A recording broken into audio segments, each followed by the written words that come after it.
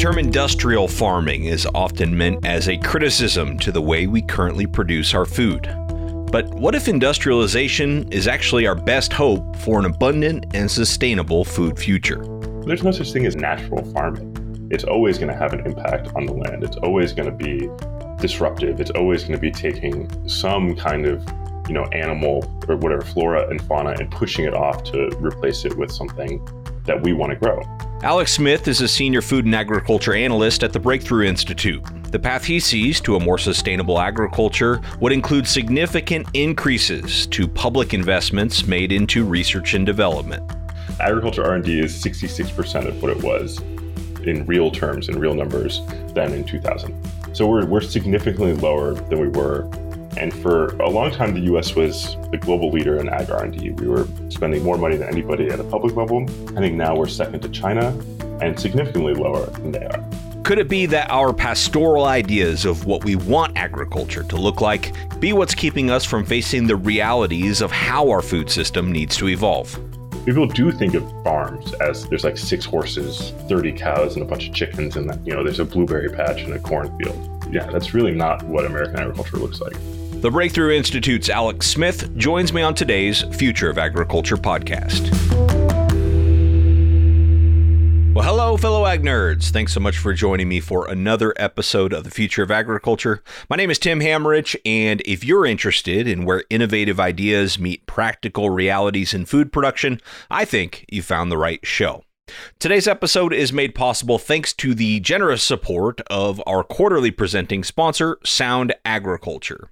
Many of you listening will be familiar with Sound Ag from when we featured CEO Adam Lytle on the show back in January. Spoiler alert, he's coming back on to talk a little bit more in a couple weeks. And it's a great time to talk about their source product, because just about everywhere you look, fertilizer prices are high, and in some cases, availability itself is a big problem.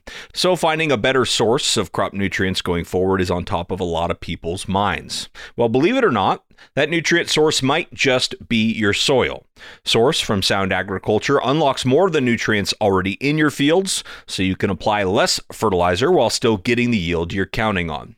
Source is a foliar applied biochemistry that activates soil microbes to unlock more nitrogen and phosphorus. It works with the soil you've already got and equipment you already use to wake up the soil, so it's kind of like caffeine for microbes, if you will. Visit sound.ag to learn more. That's sound.ag. And thank you so much to Sound Agriculture for supporting the Future of Agriculture podcast. Okay, I'm very pleased to be joined on today's episode by Alex Smith, Senior Food and Agriculture Analyst at the Breakthrough Institute, which is a global research center that identifies and promotes technological solutions to environmental and human development challenges. And speaking of challenges, today's episode might just challenge you a little bit. To give you an idea of what I mean, before I interview guests, I always ask them to fill out this brief pre-interview form to help me dig into the right areas during the conversation, so I know kind of where to go deep and where we could just kind of move through the story.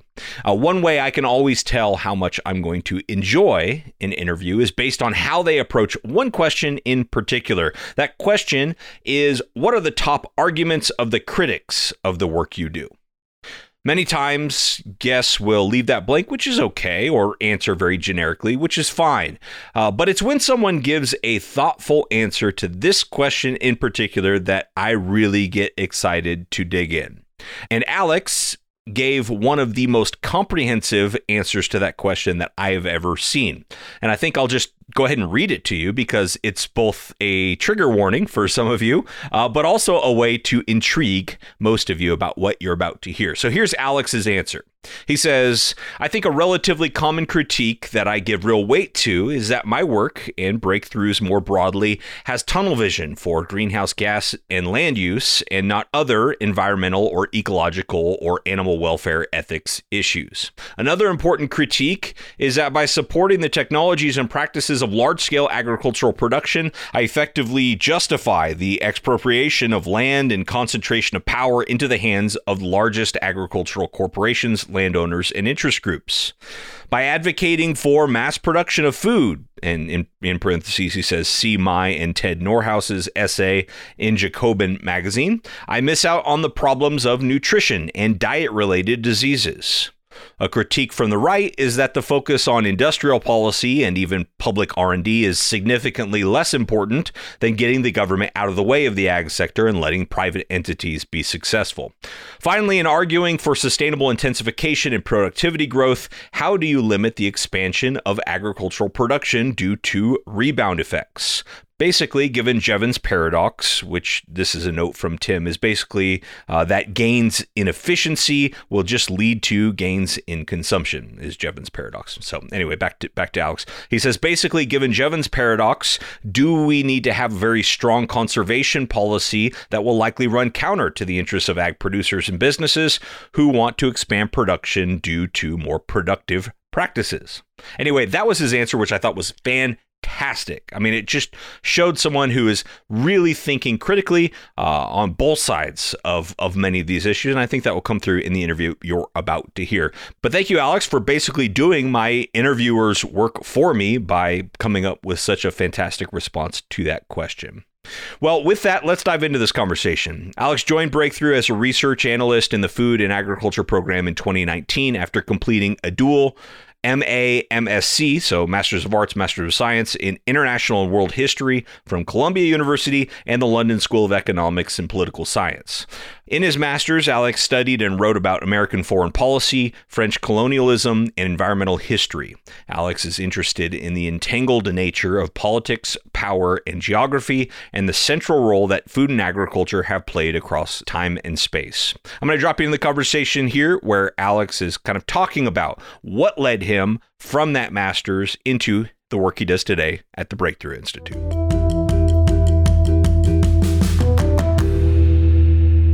Initially, when I sort of went to grad school, I was really interested in U.S. foreign policy history and World War II.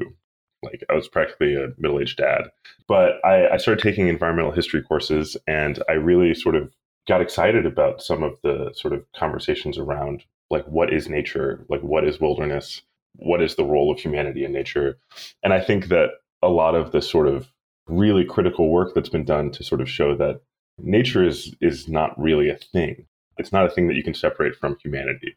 And sort of taking that and looking at sort of modern environmentalist perspectives in this sort of more back to nature kind of agricultural ideology, I sort of saw that, and it just seemed like they were really creating these very strong false dichotomies between what is human and what is natural, and then sort of ignoring the actual sort of impact that humans have on nature automatically.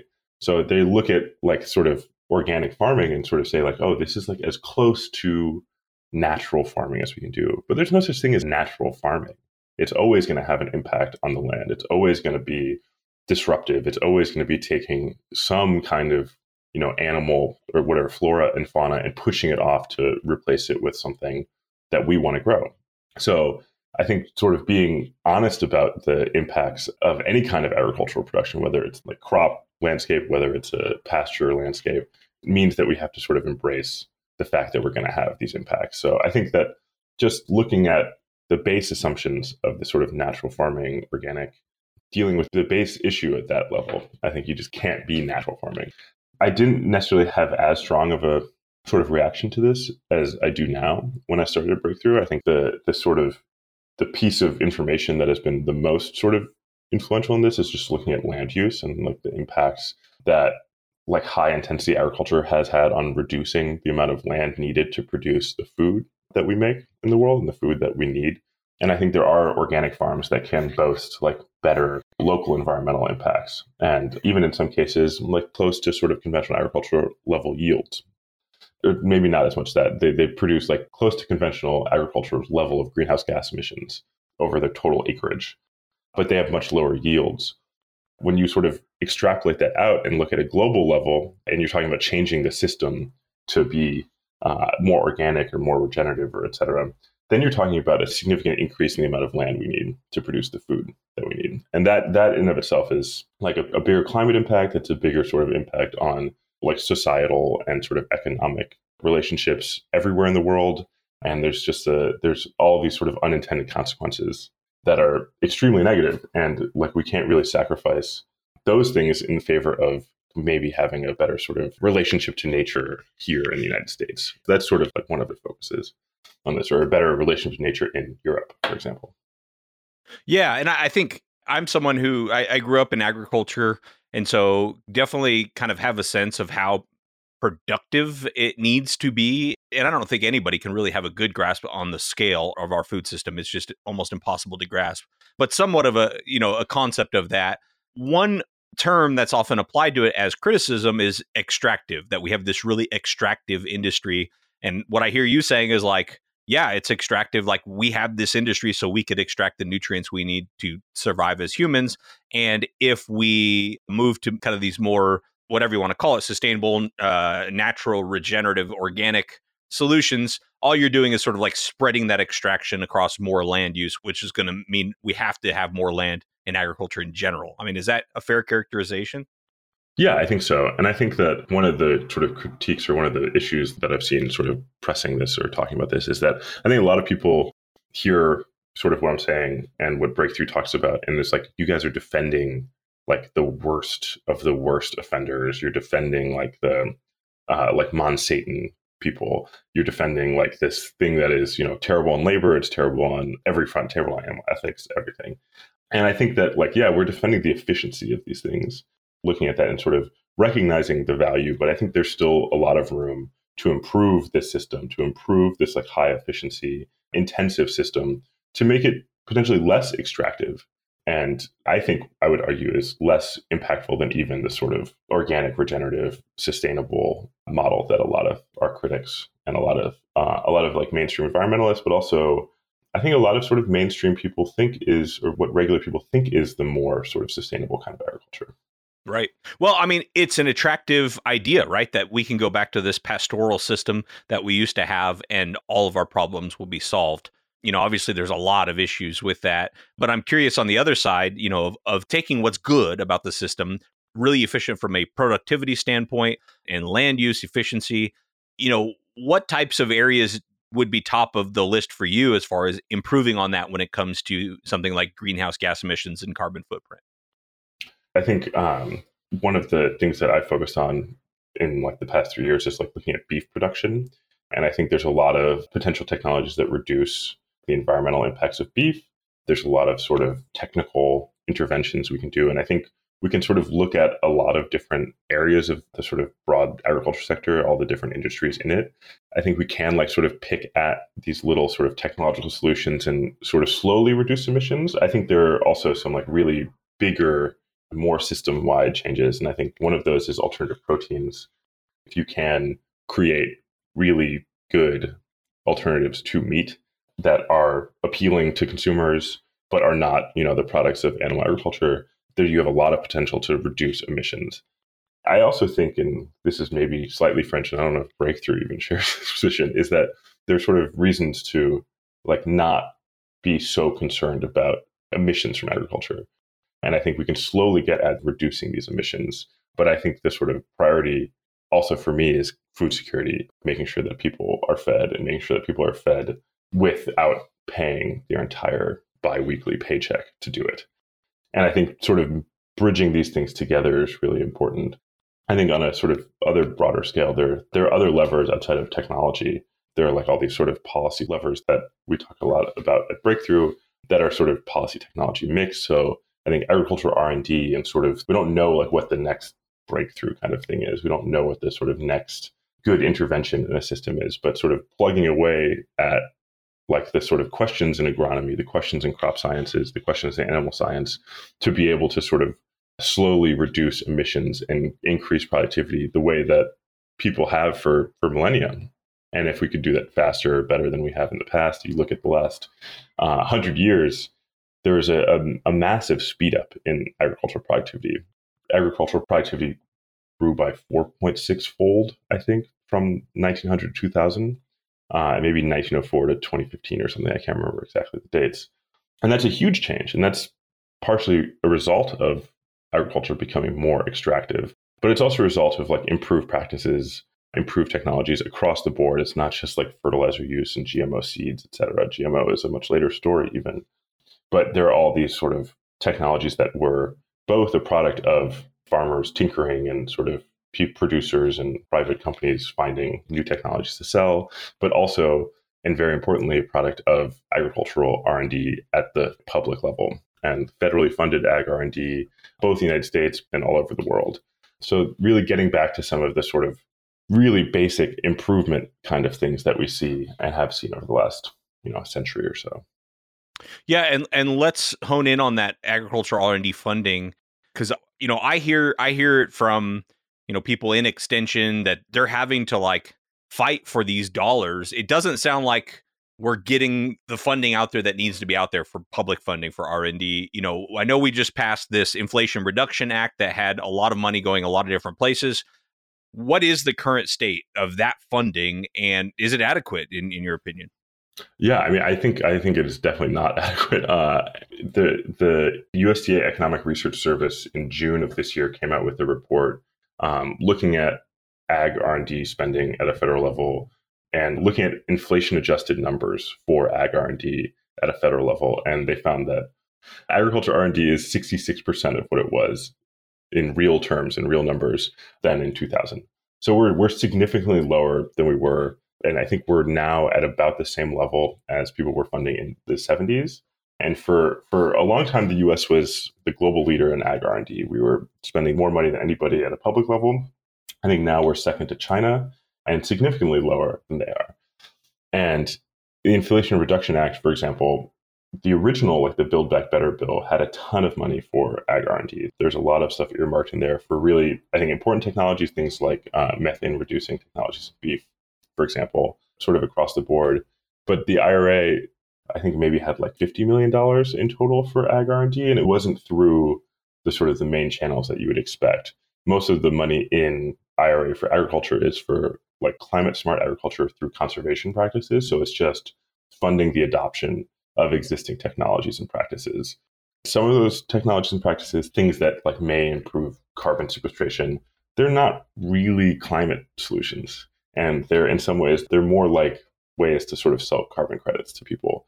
So there's a lot of stuff in there that, looks good. And I think there's a lot of benefit for farmers and producers, but it doesn't really do what I think it should do in terms of increasing agricultural R&D. And this is, I think, really important because I think a lot of the sort of conversations around decarbonization get stuck or like focus on energy production and like transportation and these other sort of big segments of greenhouse gas emissions. And when we get stuck on those, we're sort of like, oh, we have a lot of technologies. We have things like wind and solar. We have nuclear if you're like breakthrough sort of pro-nuclear. We have electric vehicles. We have a lot of means to reduce emissions. But then you start looking at agriculture, and we don't have alternatives that actually meaningfully reduce emissions the way that these technologies and other sectors do. So when you start funding adoption of practices and technologies to reduce emissions, you're just at the edges. And it's like the least sexy version of what I was saying before about like, we can look at all of these industries and sort of slowly cut emissions and improve efficiency. But we're not even getting to that point where we're doing that in any meaningful way. It's not going to reduce the 11% of US emissions as agriculture. It's not going to get a ton done towards that end. But if you're doing research that is boosting productivity, that is going to benefit food security, but it's also going to reduce the amount of land you need. So continuing the sort of productivity enhancing R&D is a really big part of this puzzle. And we at Breakthrough, we're sort of in the midst of writing a few reports, but we released one in September. So we basically found that if you double US agriculture R&D, you get a global reduction of emissions by 2050. But you also, more importantly, get a pretty significant global reduction in land use from agriculture if you put it together with conservation programs.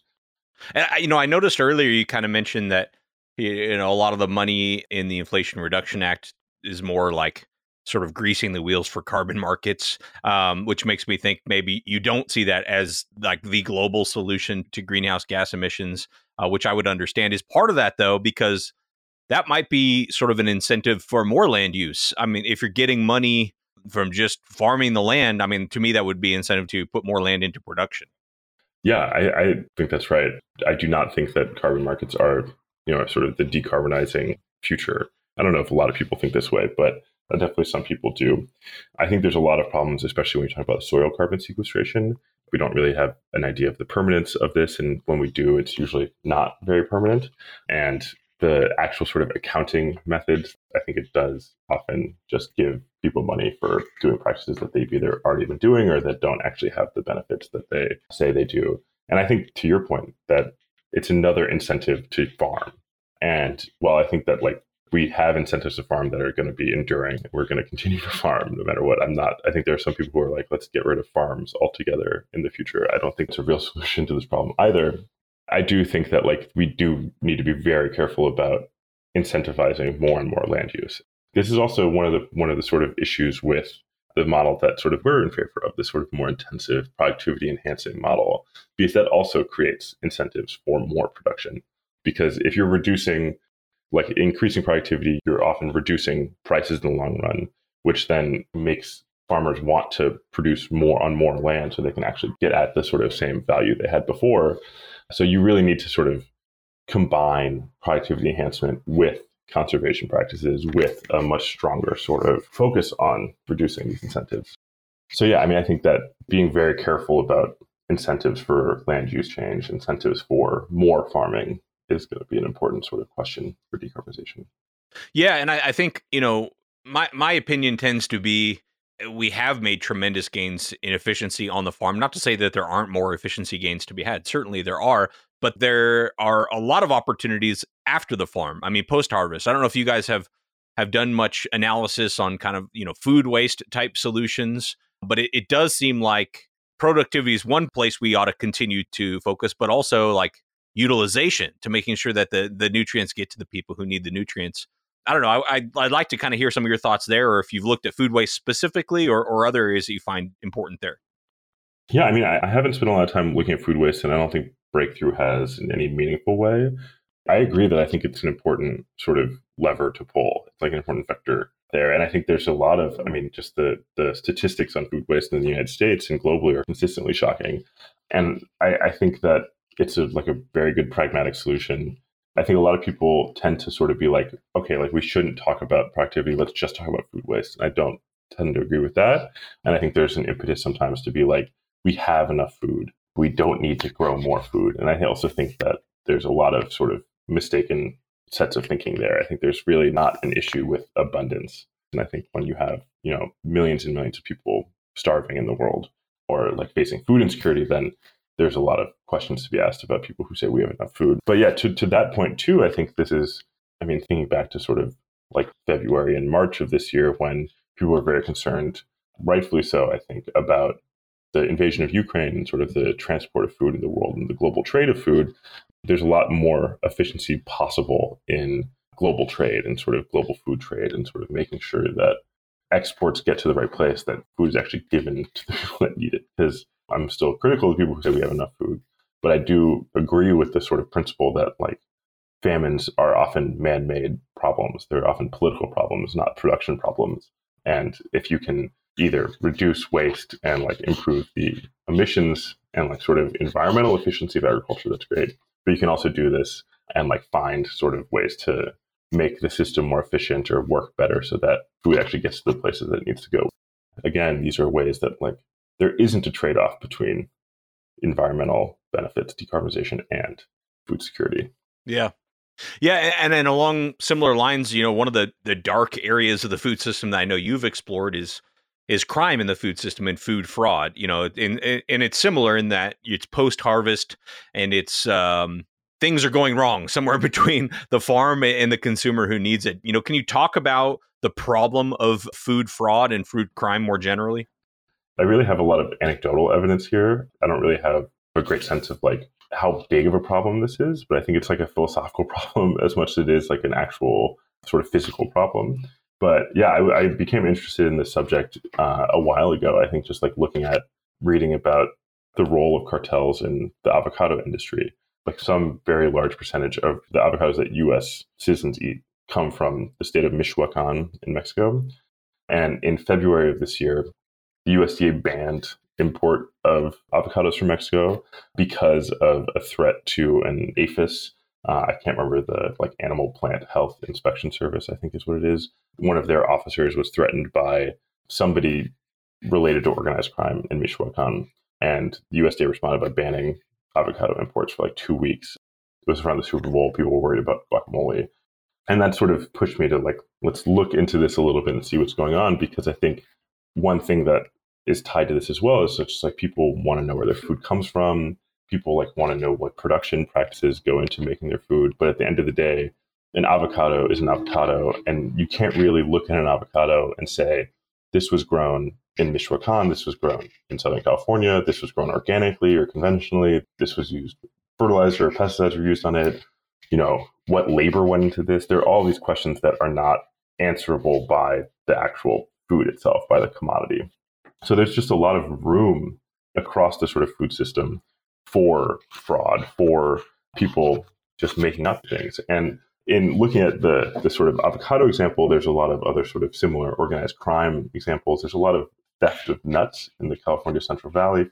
Again, these are high value products that you can't tell me that this pistachio was bought and sold legally from this farm, or if that it came through some dark web of organized crime that took it from California to the bodega in New York. So you can't really say it that way. And then this sort of led me also to think about labeling and sort of how a lot of the contemporary sort of alternative food movement has turned to labeling as a way to sort of signal different kinds of virtues in the food system.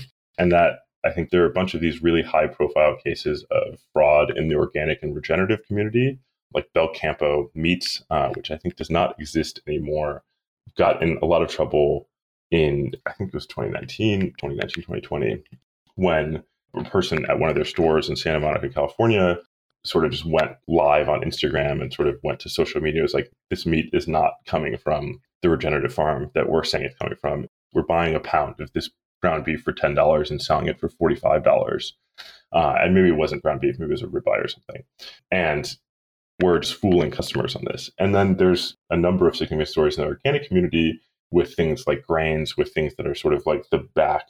There's a lot of sort of pre-consumer trading in organics. When you want to talk about organic feed for chickens or pigs, a lot of that, is organic grown cereals and grains. But then when people dug into, there's a case of a person named Randy Constant who sold, I think, upwards of $100 million of conventional grains, calling them organic and selling them to feed companies to sell to chickens and pork producers. To me, this sort of signals an issue when we're sort of tying value in the food chain to luxury goods. And I think this sort of signals, this is also sort of a relevant question when it comes to carbon markets as well, where the good thing is associated with the more expensive thing. And we're able to sort of upsell products because they're virtuous on an emissions or a sort of ethical or whatever standpoint. Then that opens the door for fraud to be done, where you're actually just selling the sort of basest product and making it seem like it's a very high value product. And we can't ever know. I think just fundamentally, these are commodities. The commodification of this is going to always make it difficult to say whether this is good or bad. And to me, the conclusion of a lot of this work was to sort of say, we really shouldn't be making the better thing more expensive. We should be making the cheapest thing better. And I think that a lot of the sort of impetus in modern food movements is to sort of look towards luxury as the thing that is going to save us. If we can get at a luxury market, then that'll benefit the farmers doing the better practices. But that, I think, is just a really limited pathway to any kind of large scale change. The whole challenge with all of this and questions I wrestle with on a regular basis is, to your point earlier, you have to optimize for those that have the least amount of means to purchase the food that they need. But I think you also have to optimize, for the producer side, to those farmers who maybe are operating on the most slim margins. They don't have the economies of scale of the large corporates. And so trying to reconcile those two livelihoods, the livelihood of the person struggling to feed their family and the livelihood of the person struggling to keep, let's say, a farm in their family that's been in there for generations, and those two things just at the end of the day, seem to be at odds. And so I guess, taking all of this that we're talking about here, how do you advise your friends that are like, okay, you're an analyst of food and agriculture, so tell us, what should we do? Uh, uh, maybe it says something about my friends, but I don't think they don't really ask me that much. They don't want your opinion. Actually, that says something about all of us. Do we really want anyone to tell us what we should or shouldn't eat? I think that a lot of my close friends know that I'll tell them no matter what. So it's also there's an issue there, maybe. But yeah, I think a lot of, just generally speaking, a lot of the sort of mainstream or sort of the popular opinion is that like we need to eat local, we need to do all this kind of stuff. And I think there's more and more awareness, I think, as of late, that those aren't really grand solutions. And I think there's a real problem here where you have sort of the consumer benefit versus the producer benefit. And I think the like small family farmer, which it exists in the United States, but much less than it used to, like there is a real sort of, you can't have the same kind of prosperity that you once could as a producer on a farm.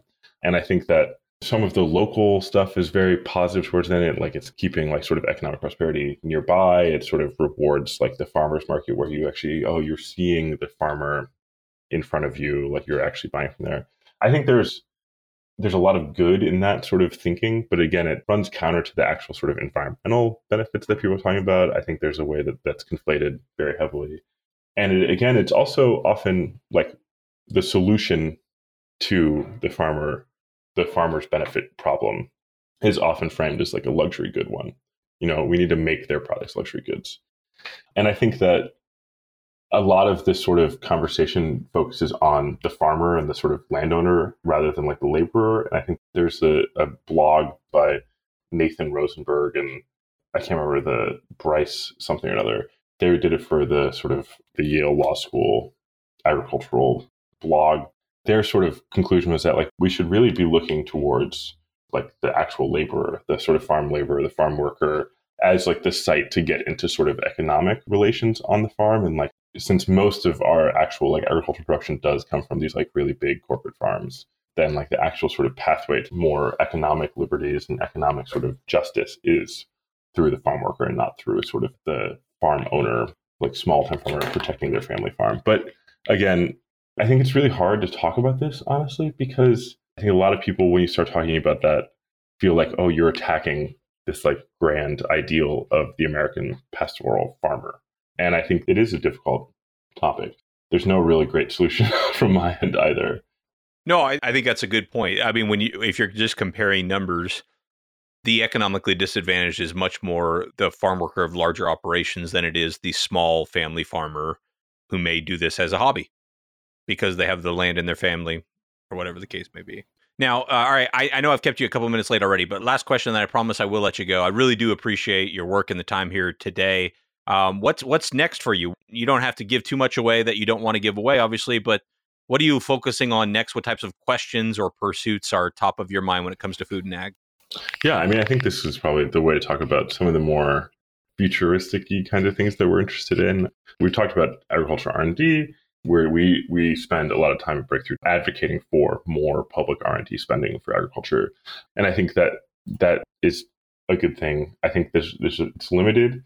I think we still need to sort of be able to take R&D from the laboratory and put it on the farm. And I think something that we're sort of starting to work on, and we've done a little bit of work on, is looking at different kinds of public policy options to both incentivize production, but also help scale up sort of new technologies. And I think looking at examples in like the DOE, they have this loan program office that, has gotten a lot of criticism for Solyndra. It's like a trigger word for a lot of people in sort of decarbonization spaces. But Solyndra was a solar company that got a very large loan from the US federal government and subsequently lied to Congress about different sort of metrics. And the company went bankrupt, and the US federal government did not get money back from this, lost a significant amount of money. And it became sort of a a hot button issue for conservatives who were like looking to point to sort of the excesses of the Obama administration.